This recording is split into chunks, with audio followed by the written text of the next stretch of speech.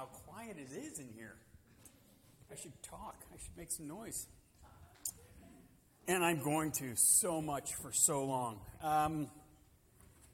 For the kids, only for the kids, there are some coloring sheets and some crayons back there by the Connect Center if you're into that sort of thing. So I encourage the kids, and only the kids, to go and help yourselves. The rest of you, there is coffee. Can I tell you a story? Thank you, because if you said no, things are going to go badly this morning. And interestingly enough, it is a story out of the Bible. It's where we're going to start off. But as I read this, it's my story.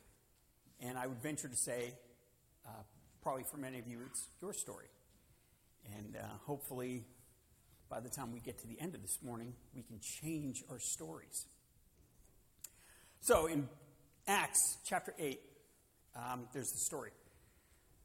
Philip, the apostle, remember the Holy Spirit has come. It's descended on all the apostles, those waiting in the upper room.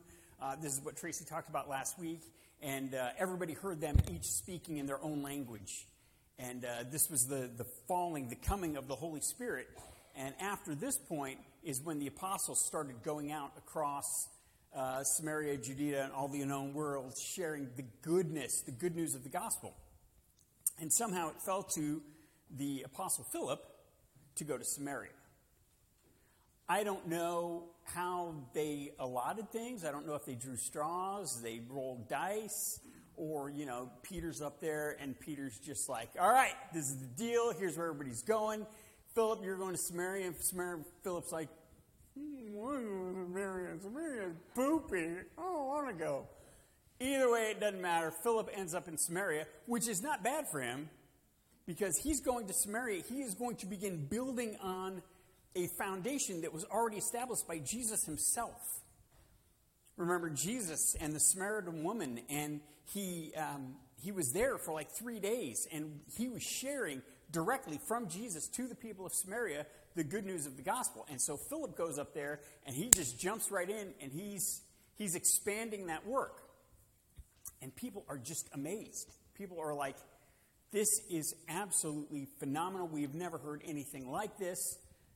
Remember, or be told for the first time, the Samaritans, the people of Samaria, were mixed race people. See, way back in the Old Testament, when the Babylonians came in, and Babylonians, Assyrians, maybe it was the Assyrians. I'll go with the Assyrians. The Assyrians came in, took over Samaria. What they tended to do to ensure that all their conquered kingdoms stayed manageable is they would take a bunch of locals out and move them far away, and then they would bring other people from other places and bring them into new places, and so you're mixing everybody out, and people can't get on the same page, and you don't have revolt. So, and at that point, the Sumerians, the local Jews of the Sumerian area, started to intermarry with the people that were brought in, and that is why at the time of Jesus, the good and proper, the righteous, the good Jewish men and people and culture had nothing to do with the Samaritans. So Philip comes in, he's preaching the word of God, he's preaching in the name of Jesus Christ, and the Samaritans are just like, I keep going Samaritan, Samaritan, Samaritan, Samaritan. I trust you have following me so far. And they are just amazed. They're like, we have never heard anything like this, and people are falling all over themselves to accept the good news of Jesus Christ and the saving message found in the death of Jesus. Enough so that there was even a local guy, Simon. Sometimes he's called Simon Magus, Simon the magician, Simon the sorcerer. And again, I think I've mentioned this before. In our day and age, we just don't get to have good one-on-ones with sorcerers anymore. When people come and say, can I talk to you about something? It's never sorcery. Nobody's ever like, I have a serious problem with sorcery and I don't know how to overcome it. And I'm waiting. I'm waiting for that moment to happen. But Simon's a sorcerer. And he was well respected. People were like, he is Simon the Great One because he can do magic. He can do anything his heart desires. magic. Even Simon goes, these guys got something, and I want to get in on this. These guys got something, and I want to get in on this. And I'm just going to leave it, because things are a little unclear with Simon right now. So we'll just leave it right there. Back in Jerusalem, the apostles, Peter and John have not left Jerusalem. So, I don't know, they're like, you're going to go to Samaria, and you're going to go to Ethiopia, and you just walk that way until you find people. Where are you guys going to be? We think it would be best if we just stayed here in Jerusalem for now.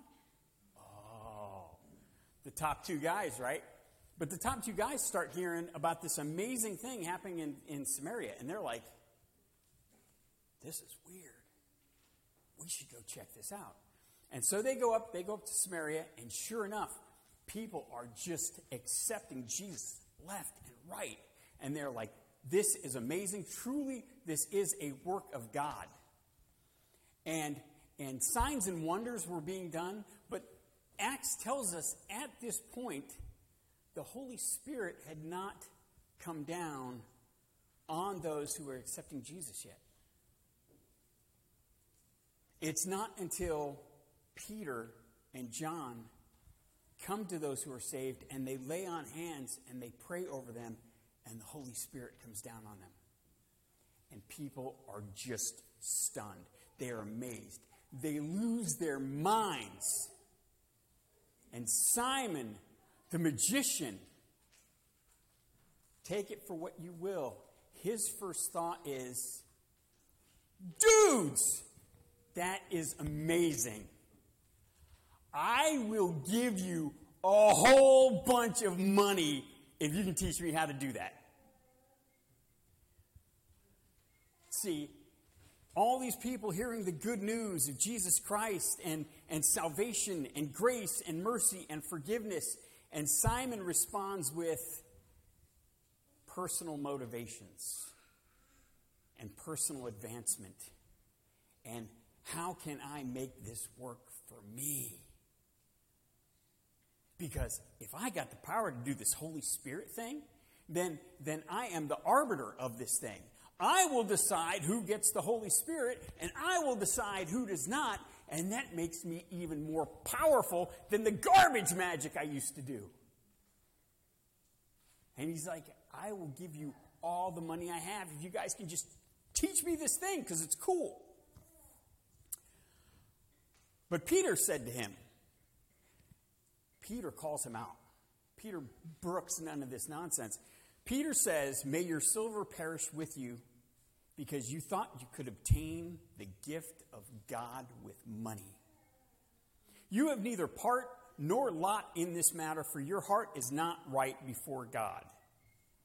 Repent, therefore, of this wickedness of yours and pray to the Lord that, if possible, the intent of your heart may be forgiven you. For I see that you are in the gall of bitterness and in the bond of iniquity. Peter just calls him out, and he's not sensitive. We never really get the impression Peter was a highly sensitive individual. I'm not really sure we could even say Peter was a people person. But Peter was very focused on the kingdom of God.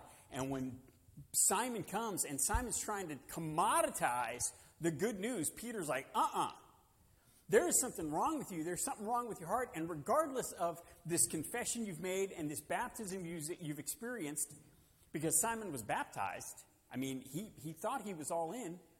Peter's like, your heart is not right, and all this bad stuff is coming for you.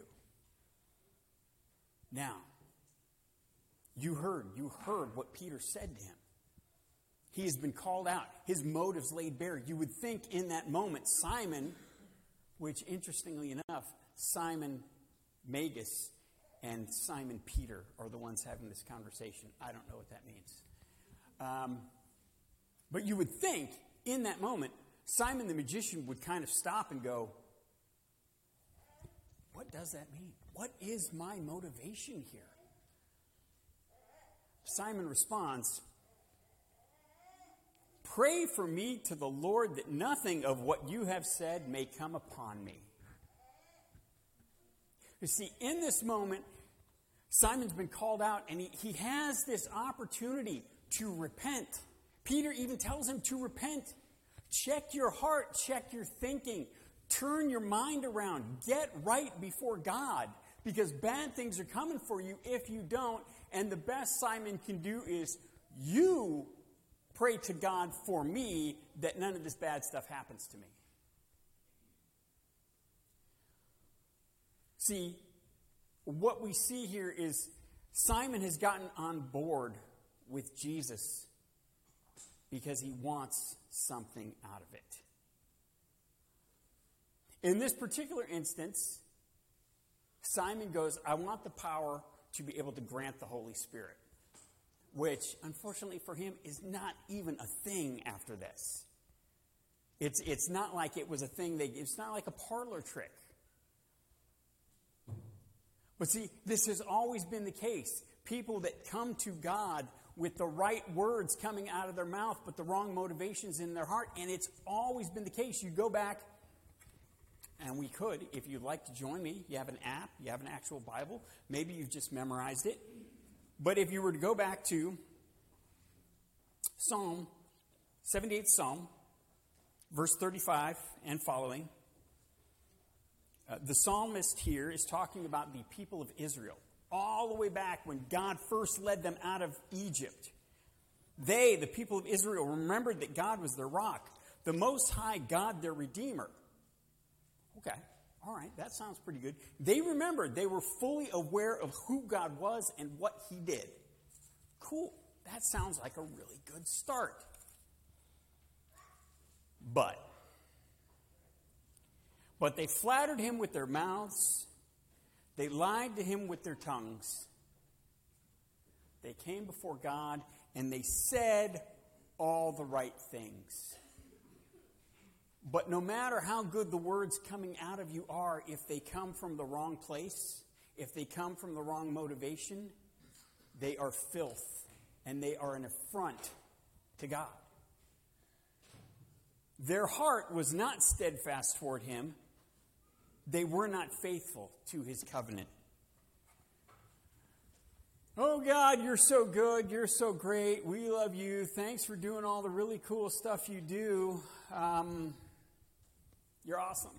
See you next week.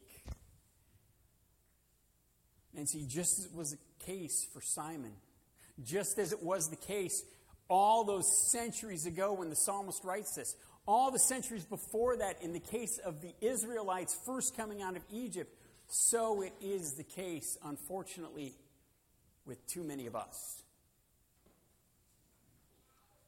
And this happens, I think, for two primary reasons. We come to a moment where, for whatever reason, we believe the good news. We believe. It makes logical sense, the good news of Jesus Christ. And so we say a prayer, the sinner's prayer. For the record, sinner's prayer, not actually even in the Bible, but, it kind of encompasses the picture, what we're supposed to say. And we come and we say the words. And what do we get in exchange for saying the right words?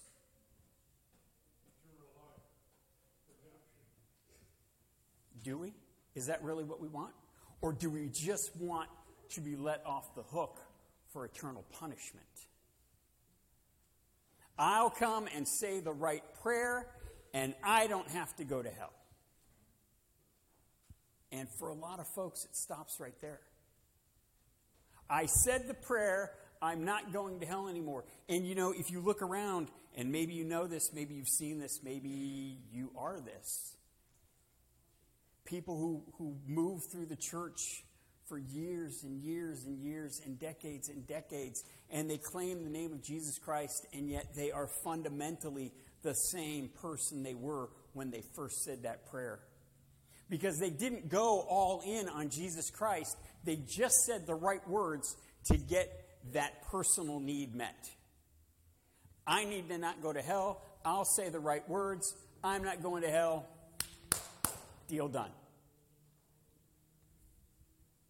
Or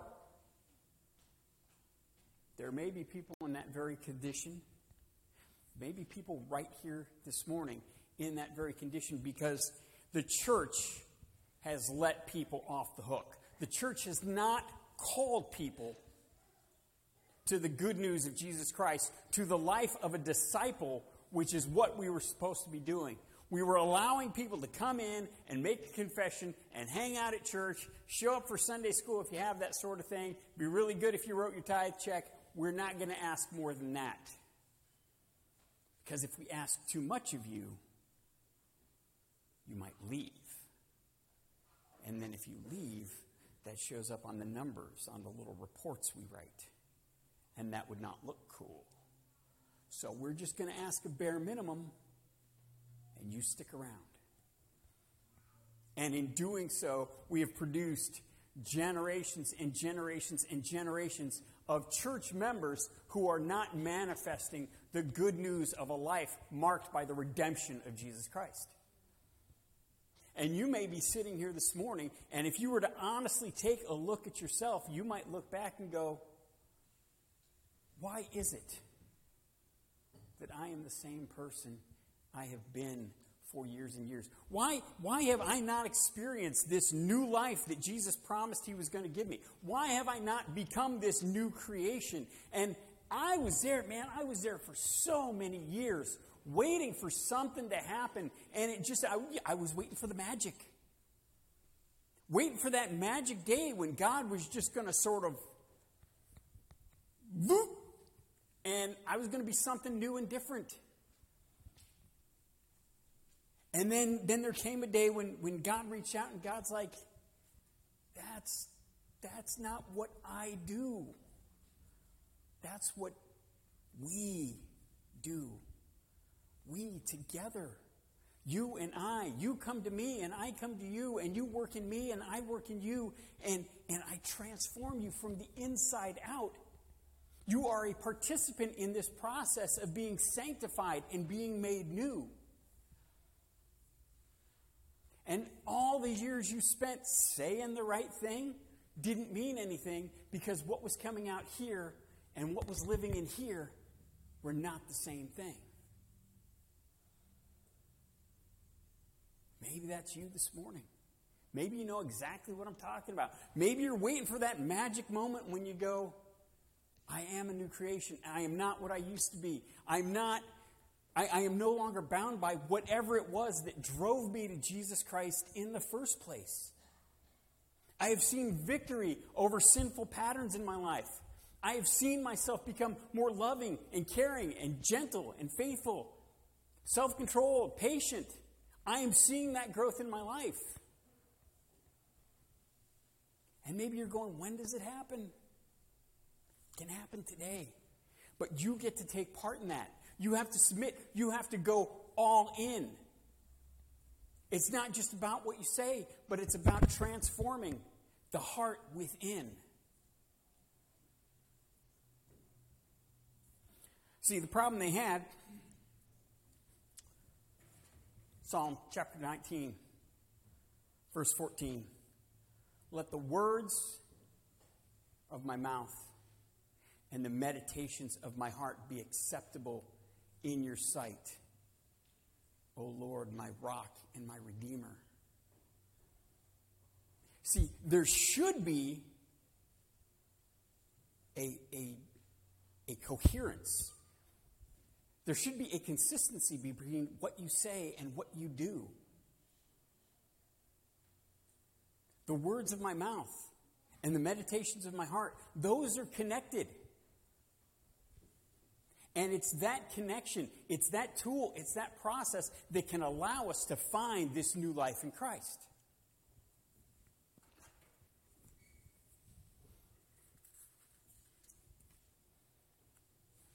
I don't know if you're aware of this. I don't know if you've come across it. I'm going to share it with you. There is a cool new, it's not really a fad, just sort of popped up on the radar. People like to make a lot of it right now. You know, it's not new. And, you know, in time it'll fall off the radar and new stuff will come up and then it'll reemerge down the road. But it's this idea of self-talk. Anybody know what that is? I bet you do. You're so smart. If it's okay, I'm going to tell everybody else because they're not as smart as you. Self-talk is literally, how do you talk to yourself? The words that come out of your mouth impact the person that lives within. That's why, I'm a big fan of self-deprecating humor. It's not good, though. Because, see, when you talk to yourself in a way you would not let other people talk about you, that gets in here. That impacts you. When you talk in a way that minimizes who you are, when you talk in a way that reduces your worth and your value, the you that lives inside, your soul, your spirit takes note of that, and it learns that, and it starts to become that. I mean, I can't believe I'm saying this, but anybody remember Stuart Smalley? He was on to something. For those of you that don't know, it was like late 80s, early 90s, Saturday Night Live. And it was this idea of daily affirmations. Every day I'm going to affirm myself. And I'm going to speak kind things to myself. And so it was this guy, Al Franken, Saturday Night Live. He would sit in front of a mirror. He would look in the mirror. He would look at himself and he would say, I'm good enough. I'm smart enough. Gosh darn it, people like me.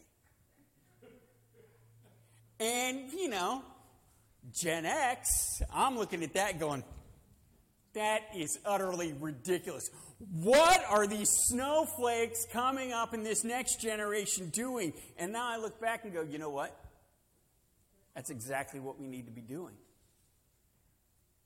The you that lives in here needs to hear the you that is out here speaking words of life to yourself. Because there is a whole world out there willing to speak words of death into your soul, and your soul needs you fighting back, speaking words of life, speaking words of affirmation, hearing you tell you, I'm good, I am loved, God is good, God is great, I belong to Him. In Him, I do not have to fear. In Him, I am loved. In Him, there is joy. In Him, there is hope. And you need to say it out loud because it gets back in. Now, I realize that may sound ridiculous.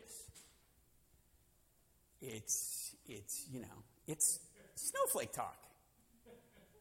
And, number one proponent of this kind of snowflake talk is King David. Because this is exactly what King David said, and he continues to say to us. In the 103rd Psalm,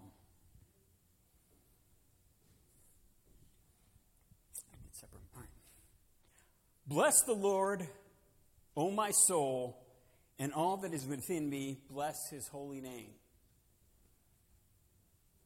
See, we sing that regularly, and it's real easy to just blow right by what he said.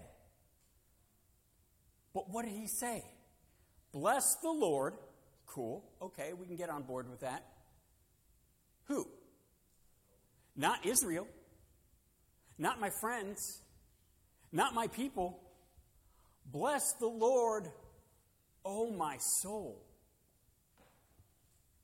David is essentially saying, look, soul, we need to get on the same page here, because I'm out here with my mouth and I am blessing the Lord with my words. I am blessing the Lord with my voice, and you need to do the same thing. Because what's coming out of here doesn't matter if it's not backed up by a similar sentiment coming from the heart. Bless the Lord, soul. Bless His holy name. I'm going to do it. You do it. Let's do it together. Remember, we looked at earlier, the other psalmist said, they flatter with their lips, but they lie with their heart. when we bring our praise and our worship to God, which I tell you, this is where this message started. I sat down, I'm like, you know what? Scripture says, bless the Lord. What does that even mean? How do I bless God? What do I have that I can bless God with? God blesses me. God has everything. God just pours out blessing upon blessing upon blessing upon me, because the greater blesses the lesser. How can I possibly bless God? To bless God is to recognize His great richness, His strength and gracious bounty, and to express our gratitude and delight in seeing and experiencing it. See, we bless God when we worship Him. When we with heart and mouth exalt God and express His goodness and express how blessed we are by Him, we express His glory, His greatness, His goodness, His kindness, His mercy, His faith, His forgiveness. When we express that, we bless Him. And when we express that, our soul hears that message. Bless the Lord, O my soul, and forget not all His benefits. Now, there's benefits to blessing God. The benefit is my soul. My soul grows. My soul learns the lesson of the goodness of God. When I say God is great, my soul learns that God is great. When I say God watches over me, my soul learns, you know what? It's going to be okay because God's watching over me. When I say God is my strength, my soul learns, you know what? I don't have to be strong by myself because there's one greater than me who's being strong for me. And it's when I confess these things and I worship and I express God's goodness to Him that change begins to happen inside, and my soul grows, and my soul starts to take on the appearance of that new creation. This is why worship is so important. But it's not just worship. You can pray. Sometimes it feels weird. You can pray out loud. Because God hears you, whether you're praying in here or you're praying out here. But when you pray out loud, those words that come out are going back. That self-talk is reinforcing your soul and the goodness of God.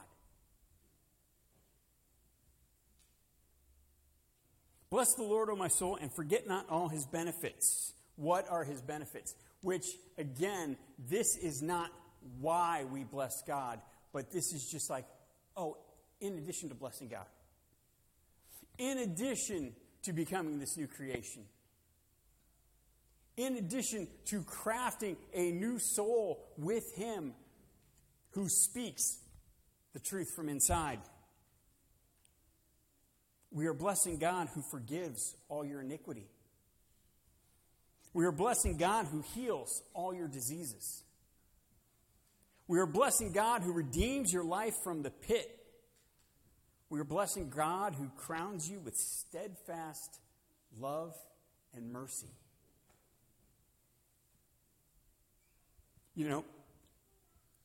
I first got saved. No, check that. I first got saved August 14th, 1989. It was a Monday, so it would have been probably the 20th of August, 1989. I went to church, Faith Baptist Church. It's not Faith Baptist Church anymore, but it's over there. I walked down the aisle, and I said the sinner's prayer. And because I said the sinner's prayer, I don't have to go to hell. You know what? 30-some years later, I really don't think much about not going to hell. You know what I think about almost every day?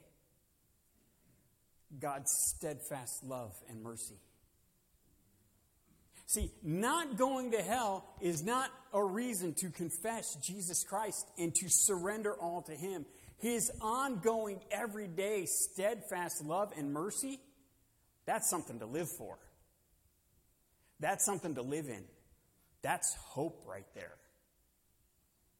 That's all carrot. Stop focusing on the stick. Worship He who satisfies you with good, so that your youth is renewed like the eagles.